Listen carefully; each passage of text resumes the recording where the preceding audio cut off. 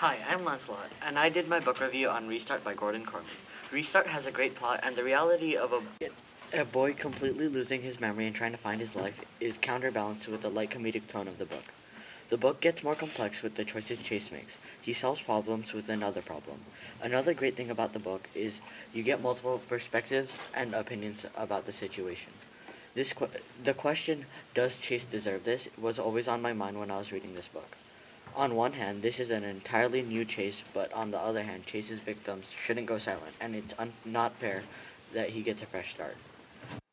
You can relate this to hard and soft power. Chase starts off with this hard, intimidating power, but after his amnesia, he gains soft power and a kinder heart. The book Restart by Gordon Corman is a realistic fiction.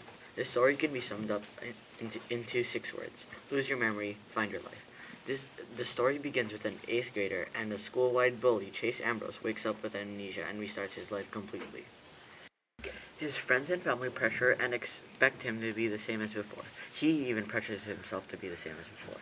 That is, until he finds out the truth about his old life. He was a jerk.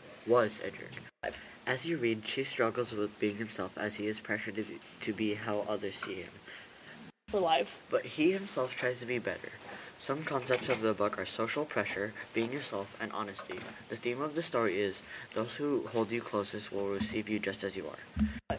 This means those who hold you closest, your friends or family, will receive you just as you are, as in you don't have to change for anyone. I recommend this book to readers who enjoy a story with a dark plot but a comedic light tone. This book fits in well with the age group of 10 to 13 years old. The types of notebook work I did were things like pressure maps to show how Chase feels pressured by the people around him, character analysis and comparisons to show the difference between characters. I also wrote what I thought about the themes and concepts. I did this to show my understanding of the book. My goal when doing notebook work was to show my understanding of the book and help others understand. This concludes my book review, and stay epic, gamers. Bloopers. Concepts of the book are social, cut. Go, cut.